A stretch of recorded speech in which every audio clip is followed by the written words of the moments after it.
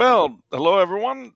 It's great to be back with you here on the never-ending struggle. As you know, we look at different chapters in Catholic Church history to see where things have been better, where things have been worse, and to see what guidance we can get out of them for living a Catholic life in the present day, which certainly is a very exciting time, if it isn't one of the best. Today, we have a very, very important topic and a very contemporary one. That topic, that subject, that person is Blessed Emperor Charles of Habsburg, the last reigning Emperor of Austria and King of Hungary. He was beatified by Pope John Paul II in 2004, and that's sort of interesting because John Paul II, Karol Wojtyła, was named by his father, a very loyal sergeant major in the Emperor's army, for reasons we'll explore shortly. He named him after his emperor. And so in a very strange way, the Pope created his own namesake. I've never heard of that happening in the entire history of the church, so enjoy it.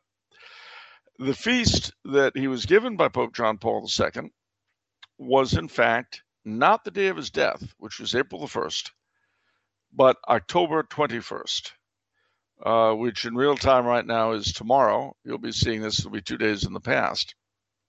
But October 21st is the anniversary of his wedding to Princess Zita of Bourbon-Parma, who herself is a servant of God with a cause of beatification all her own.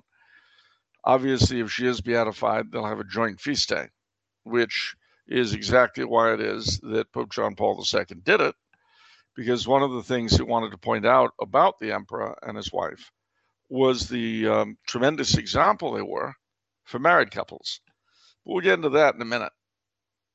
Now, unfortunately for Blessed Emperor Karl, Karl, interchangeable. Karl's German, Charles is English. Unfortunately for him, he had that most terrible of all things, a defeat. He lost. He was defeated in war, defeated in revolution, and he died penniless on the lonely island of Madeira. Not much of a success as the world sees these things, particularly as he had fallen from the very, very top. But with him were his wife, pregnant with her eighth child, and their children. And he died a very holy and heroic death, all of which we'll also look at in a few minutes. In a nutshell, this was a man who lost everything, who saw his entire world collapse around him, and yet never gave in to despair, never gave in to hatred, never stopped hoping and trying. In a word, he's a great example for all of us who live in difficult times.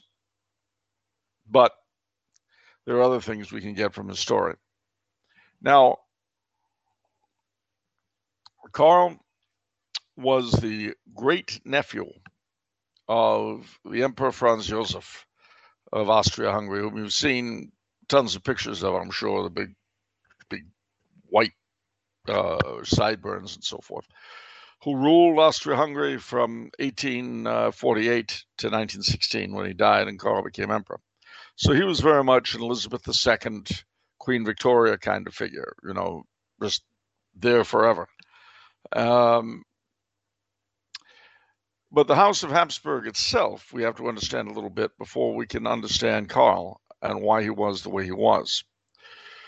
Firstly, although not all Habsburgs have been devout,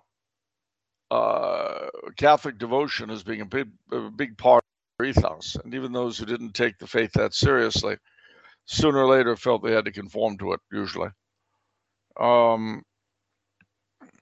They certainly did a great deal for the faith during the Counter-Reformation and in fighting the Turks and so forth. Interestingly enough, our very first settlement in the United States, St. Augustine, Florida, was founded under the Habsburgs, Philip II of Spain. And therein lies the story. Let me give you a very, very quick genealogy, and you'll understand this sort of peculiar family. Basically, in the 1200s, they came from Switzerland to Austria. They were given Austria when the original family that had ruled it died out, and the Holy Roman Emperor assigned it to them. In time, they became emperors themselves, and after a while, it was only Habsburgs who would get elected. Now, one of the things about the Habsburgs was they were not great for fighting wars. They fought them when they had to, but they didn't like fighting them. And if they could avoid it, they would. But there was an old saying, let other nations war, you, O happy Austria, marry. And that's exactly what they did. They had a very great fortune in marrying heiresses. So their dominions grew and grew and grew. Most notably, the Emperor Maximilian I, living in the 1400s, married a lady named Mary of Burgundy, who brought with her what are now the Netherlands, Belgium, a good chunk of eastern France, the so-called Burgundian inheritance. They, in turn, had a son named Philip of Burgundy, or Philip the Handsome, and he married the daughter of Ferdinand and Isabella, who you remember sent Columbus to America. Her name was Juana la Loca, Juana the Mad. Sad story. But she and her husband did produce one son who lived, Charles V. And he eventually inherited everything. The Spains, the New World, the Holy Roman Empire, the Netherlands, Sicily, southern Italy. His was the first empire upon which the sun never set. But he had three major enemies, the French, the Turks, and the Protestants. And between them, he couldn't catch a break. So when he retired in 1548, he divided his empire between his son, who got Spain and America, and his brother, who got the Holy Roman Empire. And so you had the Austrian Habsburgs and the Spanish Habsburgs. All right, well, moving right along, the Spanish Habsburgs died out, and so now the Habsburgs are concentrated in Austria-Hungary. The Napoleonic Wars come along. The title of Holy Roman Emperor is gotten rid of. They replace it with Emperor of Austria. The risings of, Napoleon's defeated. Then they have the risings of 1848, and you've got Franz Joseph on the throne. And that, in a very, very quick sketch, is the history of the House of Habsburg from the 800s to 1848. Now, Franz Joseph had a very unhappy life in many, many ways. And this was part of Karl's story, because, of course, this was the background against which Karl was born. Franz Joseph's next younger brother, I should say, Maximilian, accepted the throne of Mexico and was murdered by Benito Juarez, 1867, which was a great tragedy for his brother. His next brother had two sons, Franz Ferdinand and Otto. But Franz Joseph had a son of his own, Crown Prince Rudolph. And when young Karl was born in 1887, it looked very unlikely that he would ever become the heir to the throne. Very, very unlikely. Because, one, the Crown Prince Rudolph was there, and although he hadn't had a son yet, he had a daughter. Two, Franz Ferdinand hadn't married yet. And then three, but he would probably do so and have children. And so that left Karl very much as the son of the spare rather than the heir. Now, Karl had a couple of problems from the very beginning, the biggest of which was that his parents were very poorly suited for each other. His mother, Maria Josefa, was a Saxon princess, very devout, great lover of the Sacred Heart, all that, but very dour. And her husband, Otto, the father, was a very devil-may-care, gallant, joking, charming kind of fellow. They didn't get on well. And sadly, Otto would end up dying of syphilis because his faithfulness to his wife didn't last. Against this backdrop, however, it's important to bear in mind that, like every other Catholic royal house in Europe, the Habsburgs had their own specific kind of devotion and piety, the so-called Pietas Austriaca, a great deal of devotion to the Eucharist, the Passion, especially the instruments of the Passion, some of which they owned, the Blessed Virgin, and particularly Our Lady of Loretto and the Rosary, and then the other newer devotion, which was really embraced by the family that came along, was the Sacred Heart. And in fact, Karl would become known even as a young boy for his devotion to all of these. Now, in a lot of ways, we can look at Karl as being a wonderful patron for people from difficult families. He loved both his parents, but he got the best out of both of them: the piety of his mother and the charm of his father. Now we'll see where that took him shortly.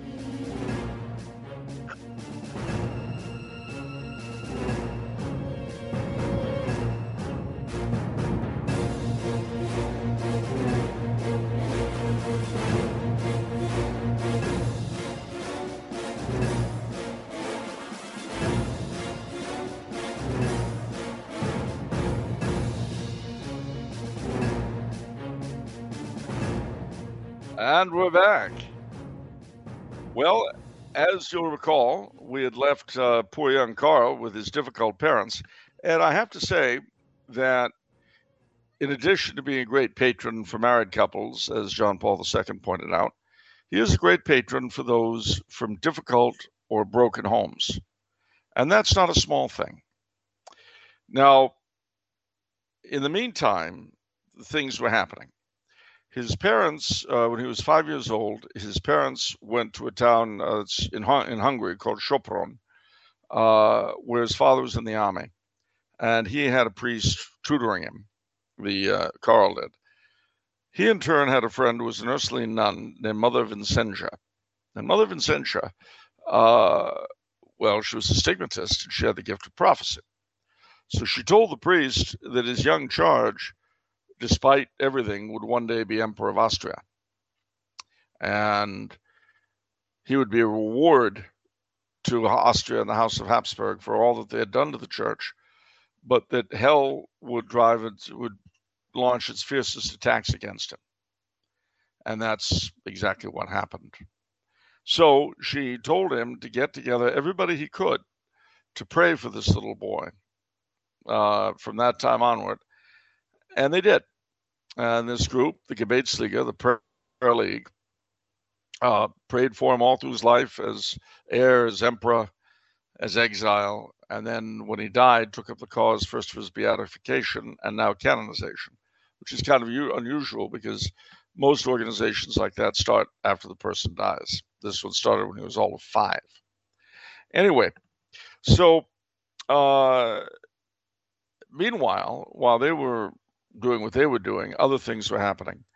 For one thing, both Karl, his father, and his uncle Franz Ferdinand moved a step closer to the throne when, in 1889, Crown Prince Rudolf was either murdered or committed suicide. This is a very murky occurrence, very much the Kennedy assassination of the 19th century. It took place at a hunting lodge called Meierling.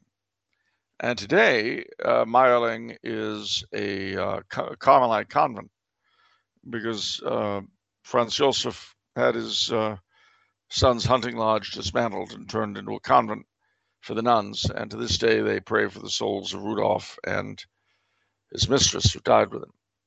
Very sad story. But more was to follow for poor Franz Joseph. In 1898, his beloved wife, Cece, was murdered in Lake Geneva on a ferry boat. And then shortly after that, in 1900, he would get into a squabble with Franz Ferdinand. The reason being that Franz Ferdinand, now the heir to the throne, wanted to marry a woman who was not a royal. She was a noblewoman, the Countess Kotek, but she was not a royal. So there was a great deal of jumping up and down, a great deal of fighting, a great deal of gnashing of teeth. The end result was a deal was made. He could marry her, but she would never be empress. She would only be the Duchess of Hohenberg, and their children would never inherit the throne.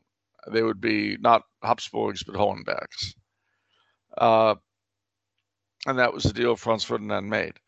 Now, this is where you get some inkling of Franz Ferdinand's true greatness, because given that his younger scapegrace brother's son was going to take the place of his own children on the line of succession, it would have been so easy for him to really hate young Karl.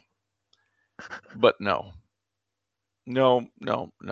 Instead, he provided a second home for him, a very happy home, because he and his wife were extremely happy. They had a number of children, and they gave the young Karl the only example of a truly happy marriage in his family.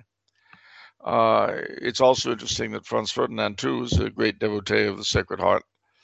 When eventually he and his wife would be murdered in Sarajevo, they were both wearing medals of the Sacred Heart, and they were in the midst of the 9 days, nine First Fridays. So the thing is that Karl was presented with a problem. And the problem was that his beloved great uncle, the old emperor, and his beloved uncle, Franz Ferdinand, were not just at loggerheads over personal issues, they had political issues. Franz Ferdinand very much wanted to federalize the empire with the different nationalities, including those in Hungary, becoming autonomous under the Habsburgs. And in foreign policy, he wanted to move away from such a close connection with Germany and move in the direction of Britain and Russia, with the idea of forming an alliance that would help keep the French and the Germans quiet. Again, that was very, very much in Habsburg diplomatic tradition. You know, they weren't ones for great crusades against the other Christian powers. They just wanted it, be quiet. Don't make noise, just be quiet. Because, of course, ladies and gentlemen, although that doesn't sound very inspiring, it does allow the majority of people to live their lives with a minimum of annoyance. And that, I think, is a good thing for leaders to think about, what actually does benefit their people, as opposed to what makes them feel good about themselves. Anyway, so Franz Joseph, on the other hand, to arrive at the then current constitutional arrangements with Hungary, had almost sweat blood decades before, and he didn't want to change anything. And then the same was true for foreign affairs. He had, in the first part of his reign, a disastrous run of luck, partly his own fault, to be honest. In 1848, I mentioned the Great Risings. The Hungarians had risen, not all of them, but a big chunk of the Magyars rose against the Habsburgs, proclaimed a republic. And the minorities in Hungary, the Slovaks, the Romanians, the Croats, the Serbs, etc., rallied to the dynasty. Well, it then required Russian aid to finally put the thing down. A few years later, 1853 comes along, the Crimean War. Britain and France go to war with Russia over Turkey. Little Sardinia joins Britain and France for reasons that'll be obvious in a moment. Russia asks Austria to come in on its side. Now, there wasn't a lot that Britain and France could have done to Austria, and there wasn't much that Austria could have done for Russia, but it would have been a gesture. Unfortunately, Franz Joseph didn't do it. And so, when he needed an ally against France and Sardinia in 1859, he didn't have one, and the result was being pushed out of Italy. When he needed an ally against Prussia in 1866, he didn't have one, and so he was pushed out of Germany. Well, now he had to make a deal with the Hungarians, and that deal meant giving the Hungarian government, specifically the Liberal Party, complete control of the country. And that, in turn, subjected the minorities who had risen for them in 1848 over to Magyarization. So that created a certain amount of ill feeling. This was what Franz Ferdinand wanted to adjust. Now, Karl, on the one hand, agreed with his uncle, Franz Ferdinand, but on the other, he understood his great uncle, and he managed to stay on good terms with both of them. Meanwhile, he's growing up, and he needs a wife. One appeared. He had a cousin, Zita of Bourbon-Parma, who was descended from the Bourbons of France, Spain, and Italy. Her father had been the Duke of Parma until he was driven out by the Sardinians. He had had 2 wives, 12 children by each of them, so she grew up in a household of 24 kids, which is quite a few. A very devout household. 2 of her sisters became nuns, Benedictines, and she herself would be close to the Benedictines for the entirety of her life. She was very pretty, and she and Karl had been playmates when they were young. There was a rumor about that she was going to be proposed to by somebody else, so he jumped and proposed to her. She accepted, and on October 21st, 1911, 111 years ago, they were married at Castle Schwarzau, which was her family's home in Austria. When they were on their honeymoon, they went to the Great Marian Shrine of Maria Zell, and he said to his wife, "Now we must begin to help each other get to heaven." And for the rest of their lives together, they took their marriage vows first and foremost very seriously as a sacrament. Well, 3 years later, as we know, Franz Ferdinand was murdered at Sarajevo with Sophie, and World War I began. Now, Karl had been trained as a soldier, but like his uncle, he was very much a member of the peace party. Franz Ferdinand had been, on the one hand, very keen on peace, but on the other hand, had believed that a lot of the senior officers of the Austrian army needed to be cashiered quickly because they were inefficient. The war would prove him right, sadly. The war saw his great uncle use him as a sort of eyes and ears. They called him Karl the Sudden because he would appear on the different fronts, the Italian, the Russian, the Romanian, the Serbian, etc., like that, to survey conditions and report back to the emperor. In time, he began commanding troops in battle, and he got to see firsthand how horrible the war really was, from the white hell of the Tyrol to the stinking marshes of Galicia. This was an insight most leaders of that war lacked. They missed out, as you might say. Sadly,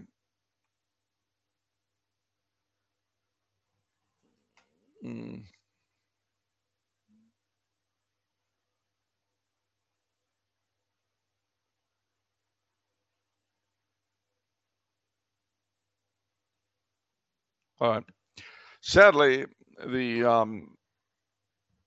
the war itself took on a life of its own. More countries got involved. The numbers of people dying just reinforced the bitterness on all sides. And then in 1916, Franz Joseph died, and Karl became emperor. Well, as I say, he had seen the war with his own eyes. He had 2 brothers-in-law, Princes Xavier and Sixtus of Bourbon-Parma, his wife's brothers, who were in the Belgian army. And he used them as go-betweens with the Allies. Although he informed Kaiser Wilhelm in general terms, of what he was trying to do, and had the Kaiser's approval, this was definitely not to the liking of the German general staff. We'll see in just a few minutes what came of his peace efforts.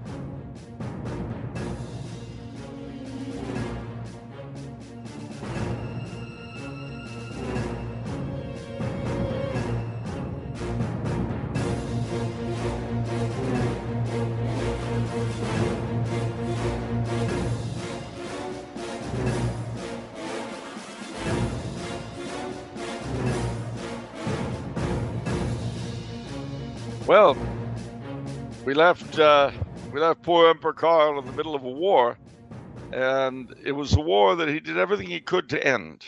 But the problem that he faced was that his German allies, when they were winning, were not interested in peace, and the opponents, the Allied opponents, the British, the French, the Americans, the Italians, weren't interested in peace when they were winning. Either side only began to talk about peace when there was a chance they might lose. And this, you see, shows the great difference between Blessed Emperor Karl and the other rulers of that time.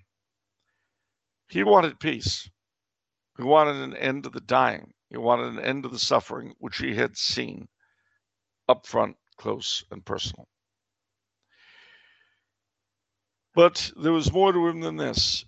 When he became emperor, he and his wife were crowned apostolic king and queen of Hungary. Now, oaths meant a great deal to the emperor. His marriage vows to his wife, when he became a Knight of the Golden Fleece as a teenager, he insisted on having the statutes translated from Old French into German to make sure that he could live by them before he'd go into the order. So there were no pro forma rituals for him. It was real or it wasn't.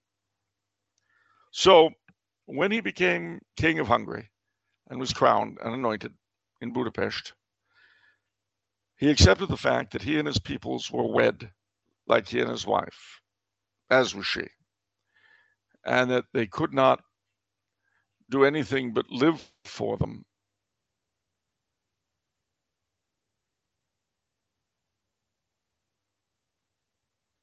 Not used to, a sort of sacrificial, self-sacrificial leadership.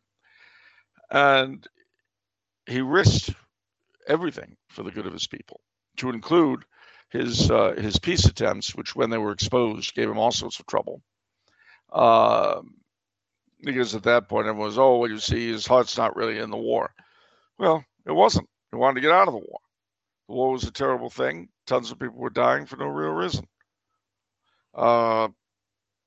He wanted, like his uncle, Franz Ferdinand, to federalize the country, but there wasn't much he could do about that unless the Hungarians agreed because of his coronation oath. As the war went on, things got tighter and tighter and more difficult. The blockade became tighter. But in all likelihood, they would have survived it had it not been for one man who made himself truly Kaiser Karl's nemesis. That was our very own president, Mr. Woodrow Wilson, who hated monarchy, hated the Habsburgs, and hated Catholicism. So, what are you going to do? In time, he made it obvious that there would be no peace until the Habsburgs and the Hohenzollerns were disposed of. Well, that happened. Winston Churchill, who can't be accused of being too pro-Habsburg or too pro-German, declared that it was precisely Wilson's insistence on this that paved the way for Hitler and Stalin. And I really don't see how you could see it any other way. So in other words, the situation that those of us my age lived with, and really, if you look at what's going on in Ukraine now, has continued to the present, we can thank our dear Mr. Wilson for. Nevertheless, Karl refused to abdicate. He withdrew from government, but he refused to abdicate the thrones of either Austria or Hungary. And in March of 1919, he went into exile in Switzerland. This was a pretty comfortable exile. He could have stayed there. Oddly enough, it was the first time he was able to give his entire attention to his children, and it was a period that they remembered very, very fondly because they had their parents all to themselves and didn't have to share them with the world, and found out their parents were actually quite nice people.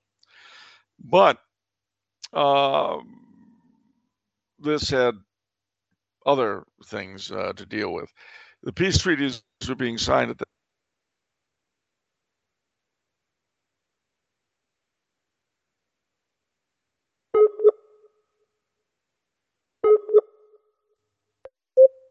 The second major difficulty was that Hungary was taken over in 1920 by a communist government, led by a man named Béla Kun. It only lasted a few months, but it killed a lot of people. It was pretty dreadful. He was defeated by a man who had been a close friend of the emperor's, Admiral Horthy, who in fact had been his ADC at his wedding. Horthy had always promised that if he had the chance, he would help him get back to power. Well, Karl believed him, and so in March of 1921, through a real cloak and dagger set of adventures, he got back to Budapest and saw Horthy and said, all right, I'm here. He had assurances from the French prime minister that he would have France's support if he succeeded. Horthy refused, and he went back to Switzerland. The Swiss were getting a little suspicious of him. So what he did was he tried again with Hungary, this time with his wife. They raised an army. They were defeated, again through treachery. And this time the Allies were not fooling around. Basically, unless Karl and Zita would abdicate their thrones, they would have to leave Europe. So they shipped them off to the lonely island of Madeira. But wait, there was more. They couldn't have any money. Their supporters in Austria and Hungary and elsewhere couldn't sell them anything. What did that mean? Well, it meant they had nothing to live on, really, except what people gave them. They couldn't stay in the hotel in Funchal. They had to move up to a donated summer house up in the hills. It was wet and damp. Karl had bad lungs because of the 1918 flu and some other things. And in a few weeks of living up there, he caught pneumonia. He lingered and lingered very painfully. He never gave up. He never lost his sense of good humor, as it were. But sadly, he died. When he was dying, of course, he had a attending chaplain. He had the Blessed Sacrament near him and all that. But he said that he was dying, he said that he was suffering, that his peoples might come back together. You see, it simply was not possible for Karl to do what they wanted any more than he could have divorced his wife. And if it took dying for his peoples to save them, he was willing to do it because he saw his own sovereignty as a participation in the kingship of Christ. And just as Christ died for all mankind, well, Karl died for his peoples. That's a very strange notion for those of us living today. We're used to leaders who don't mind having us die for them, not the other way around. At any rate, one of the odd things that happened the day he died was that he told his wife, well, as soon as I'm dead, contact the King of Spain and he'll take care of you. She said, how could you say this? Well, I've just spoken to him. You couldn't have spoken to him. I did. Just contact him. Well, there she is, a widow, a child on the way. What could it hurt? She contacts him. He says, the King of Spain, Alfonso XIII, he says, not a problem. I'll send a warship to pick you up. And when the British said they wouldn't let them leave unless she renounced the throne for herself and her children, King Alfonso said, I'm sending a warship to pick them up. If you fire on it, you're at war with Spain. Now, that may not sound like a big deal, but Britain was bled white by World War I, and they backed down from a fight with Turkey the same year. So it wasn't nothing. So they went back to Spain, and when she saw King Alfonso, she asked him, why did you do this? Zita did. Risk war for us. And he said, well, to tell you the truth, the day they told me your husband was dying, I had the sudden feeling that if I didn't take care of you people, the same thing would happen to my wife and children. So they sort of rolled their eyes at each other. They lived in Spain for 8 years, where Zita educated her children, brought in various teachers. You could see her as a patroness of homeschooling as well. And then they moved to Belgium. The Archduke Otto, the oldest boy, attended school in Belgium. But that's a whole other story, how they fled in 1940 from the invading Germans, made their way to the United States and Canada, how Otto worked with FDR and ended up keeping Austria independent, and a lot of other stories like that. We'll save those for another day. What's important for us in the here and now is that Karl, in his manner of death, showed us, in his manner of life, showed us a way of living like a true cavalier, a true hero in modern days. You look at his devotion, you look at his chivalrous nature and his chivalrous manner, you would think, this sounds like St. Louis or Charlemagne. No, he lived in the day of the telegram and the telephone and the railroad and the automobile. He was modern, as was she. And so they can give us very, very good examples of what to be. Now, as it happens, he has two of the necessary miracles for canonization. The first, which took place in the 50s, was for a Brazilian nun named Sister Zita, oddly enough, who had a terminal disease. She prayed to him. She was cured. Zita heard of it and said, once again, he's thinking of me as always. And then the other we'll find out about momentarily.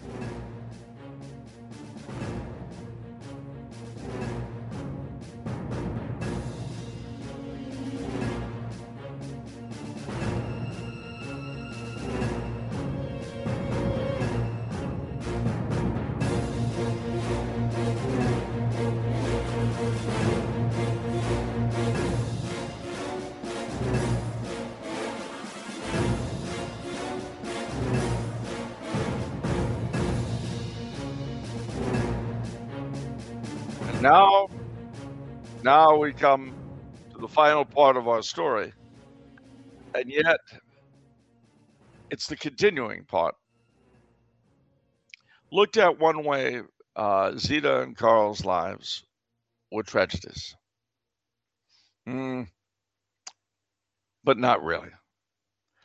He is certainly, she quite possibly is in heaven. And that by itself is enough to lift their lives out of the tragic sphere. But there is a tragedy connected to their story. It's ours. Because, of course, their defeat and the defeat of everything they represented is something that the price has been paid for by every generation that's lived since. Obviously, their enemies didn't really realize what they were doing, or maybe they did. At any rate, a great deal of the problems we have today come from the fact that they did not succeed in what they tried to do. However, there's a great deal we can glean out nevertheless.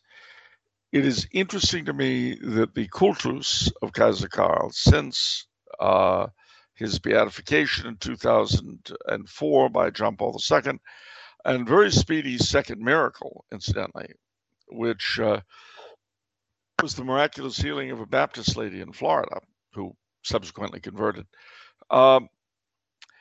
That's an interesting thing, because his cultus has grown so rapidly in the United States. There are, as of last week, 25 shrines in his honor scattered around the United States. That's quite amazing. It's amazing that a man who fought the United States, was our enemy, should command such respect, such veneration in our country. And I think the reason is not too hard to discover. on some level, we yearn for the kind of leadership he represents, for the kind of fatherhood in leadership that he doesn't have. It's one of my little jokes that the United States is the world's longest lived and most successful Oedipus complex. But there's a certain amount of truth to that, in the sense that we've always been a nation of orphans. And certainly that is a deep feeling that Kaiser Karl responds to. But there's more. There's much more. As a patron today, when families are so disrupted, when husbands and wives don't see eye to eye and the divorce rate is so high and people don't even know how to be married, they can get married. Being married is something different. And for that matter, when parents very often don't know what they're doing with their children, in all of these areas, both Karl and Zita are tremendous examples. He is a tremendous example of the sort of sacrificial leadership, as I say, that we don't have, but that we actually can exercise, those of us who are in any position at all, from father of a family to manager to employer to whatever. We can definitely look to him as an example of what leadership should be, without a doubt. More than that, we can look to him as an example for soldiers. Now, we live in a time when warfare is pretty nasty, but it's all very remote, the drones and so forth. But Kaiser Karl did everything he did to mitigate the consequences of war. He was chivalrous toward his defeated enemies. He was, in short, everything a soldier should be. Very desirous of getting the mission accomplished, on the one hand, but on the other hand, very solicitous for the welfare of his men. So those are all marvelous things. Beyond that, though, it's important to remember that neither he nor his wife are mere historical figures. They are living beings, intercessors, for whose prayers we can ask as we go through our lives in this strange time in which we find ourselves. Don't let's hesitate. If you're interested in exploring his cultus, go to blessedemperorcharles.org, which will put you onto the American website of the Gebetsliga, and you'll find lots and lots and lots of information about him. I think you'll find that he's a far more compelling character than I can make him appear in a few minutes.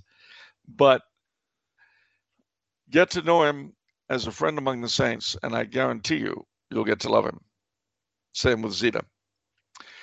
There is another element, though, that has to be pointed out, and that is that his peoples, whom he died for, are today caught in a terrible vice between Russia and a depraved West.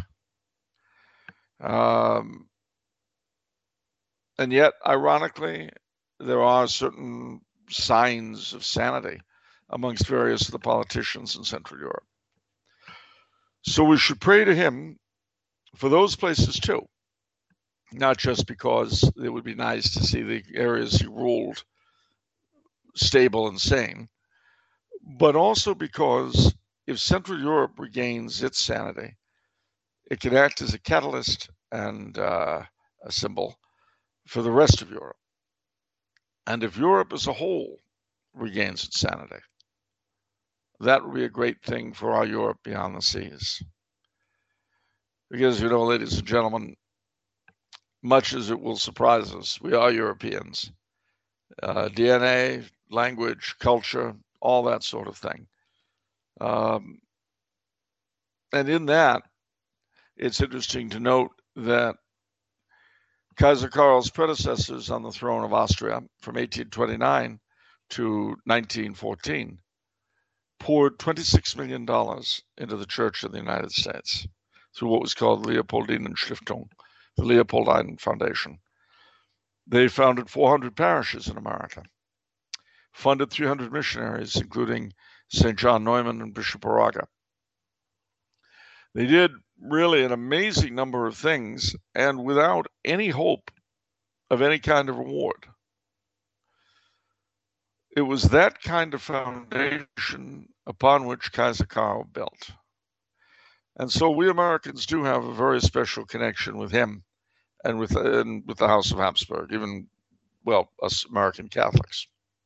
So remember, too, that like old Austria-Hungary, the United States are a very varied place. A lot of division, a lot of differences. Let's pray to Emperor Karl for unity amongst us, for peace, for people not going mad. That was something that the Habsburgs constantly worked on. It's something I think we could use a lot of today. Quiet sanity is not a bad thing, really and truly, ladies and gentlemen. I guess summing up, the best thing I can say is that with Kaiser Karl, with Blessed Emperor Charles, we have an advocate who understands, as few historic figures might be expected to, the drama of modern life. I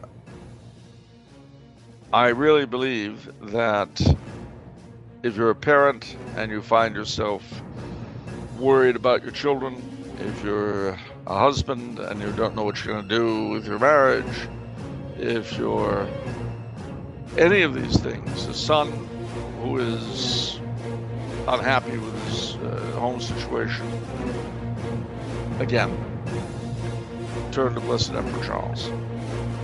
He's always happy to hear from him. And, after all, he's already got 2 miracles down. Why shouldn't someone in this audience be the 3rd? And with that, I thank you very much.